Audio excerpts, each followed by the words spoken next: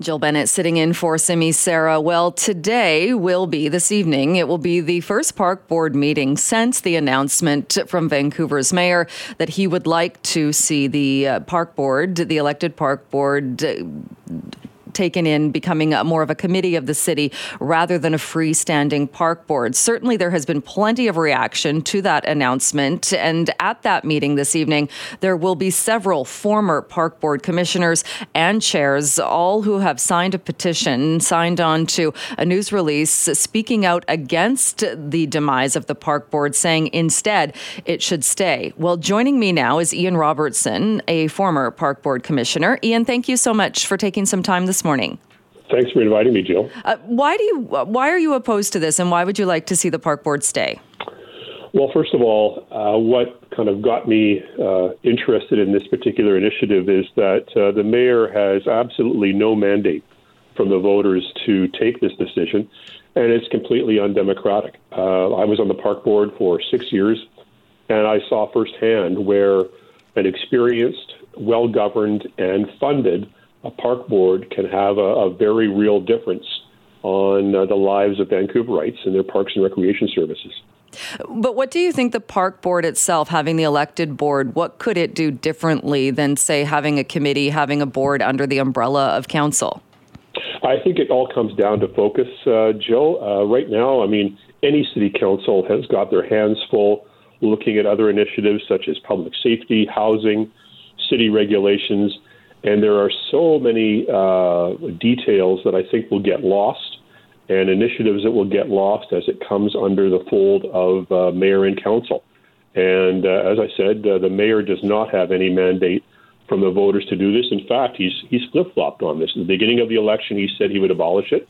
And then he stepped back and said, oh, no, I believe in a strong independent park board. And now that he's gotten in, he said, I'm going to take it away. And I don't think he has the mandate from the voters to make a very significant decision of this nature. If there was a referendum or if it was put to the voters and he got that mandate, would you be okay with it then? I think that's a more fair way, but I think before we get there, we need to stand up and voice our concern and tell the voters about what the impact will be. Jill, I'll go back to, I can only speak from experience. I was park commissioner and I was chair of the park board during the windstorms of Stanley Park. And I'm absolutely convinced that because of a strong independent park board, the board was successful in raising the millions of dollars that we did to help with the restoration of Stanley Park. And if that had been folded under city council, it would not have gotten that kind of support. And I feel very strongly about that. Other cities do it, though, without having a separate freestanding board. It is part of their civic councils. So what makes Vancouver so different, though, that it's the only city that has this or needs to have this? Well, I think it's a positive. Again, when I was a commissioner and chair, I'd hear from other cities how they looked at the model that Vancouver had and wish they had it. And I think it's something that we've had for over 100 years, and it's not time to get rid of it. And I think we should celebrate it. It's no surprise that Vancouver is admired by cities across the country and around the world for its beautiful parks and beaches, the local community flavor that our community centers bring. Each community center is responsible for their programming. And again, I think if it's folded under mayor and council, each community center is going to lose their individuality. And I think that is something that the voters really need to think about. Didn't they kind of already lose that, though, even under the park board, when they used to be very individual, even as far as fundraising and how they ran their programs, to when it became the card, the access card, the universal card for all of the community centers? Because when that happened, many of them were really upset about that. Yeah, there's strengths and then there's opportunities and challenges that brings. But I think overall, the residents of Vancouver are well served by having a local community board providing oversight in the community centers and providing specific direction on the kinds of programs that those centers want.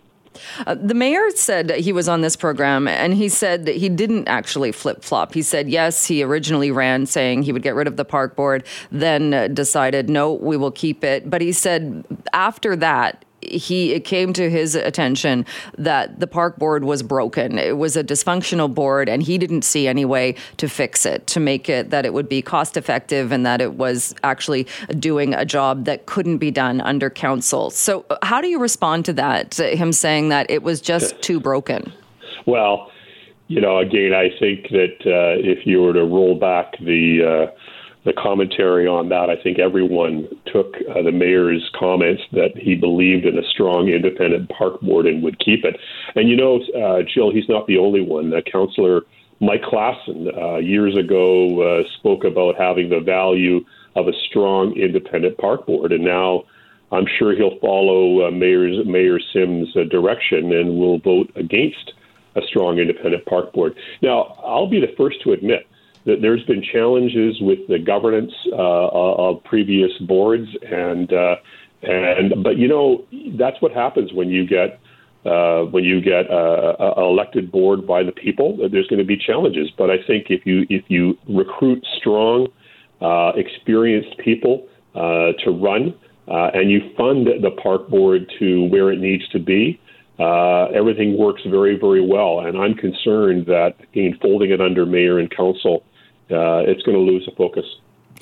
I know that many former commissioners and chairs will be at the park board meeting this evening. And again, this is the first meeting since that announcement from the mayor. Are you hoping that they will listen to former commissioners, or how do you see things unfolding this evening? Well, I hope they do. I hope they listen to former commissioners who have the experience and understand what it's like to perform in a well-functioning, well-funded board. I'm hopeful that they will, and I'm encouraging all community groups to get out and voice their concern at tonight's park board meeting and also at council meeting on Wednesday. What about one of the arguments, though, when it comes to red tape, in that when setting up things, and I know the Moby Bike system was an example that was used, that here's a company that needed not only park board approval, they then needed city council approval or the city's approval, that the mayor says that this will get rid of some of that redundancy and make things like that easier. Well, I'd flip that around and say, if you've got a strong independent board, why would you need city approval? So in other words, give the board the unilateral decision to make those kinds of decisions and not, get the city involved in these kinds of decisions. So I would flip it around and say, give it to the board to make that decision.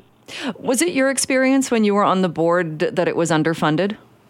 Oh, yeah, absolutely. And I think it's been the history of park boards over the years. When you look at the percentage of revenue collected that's given to Vancouver, it's lower than Toronto and other cities across the country. So I think if you get a well-funded park board and a well-governed park board, that can bring huge value to the residents of Vancouver.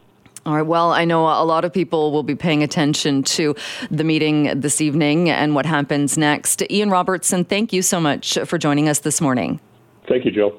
That is Ian Robertson, a former park board commissioner and one of many signatories on a letter that has been written, a news release as well, calling for the retention of the Vancouver Park Board. And many of those who signed the letter will also be at that meeting this evening. That's happening at 6:30 this evening, the first park board meeting since that announcement that it could soon be a thing of the past. Well, what are your thoughts on this? Let me know on the Buzz line, 604-331-BUZZ, 604-331-2899. You can text that line if you would prefer to do that. And you can always email me, Jill at cknw.com.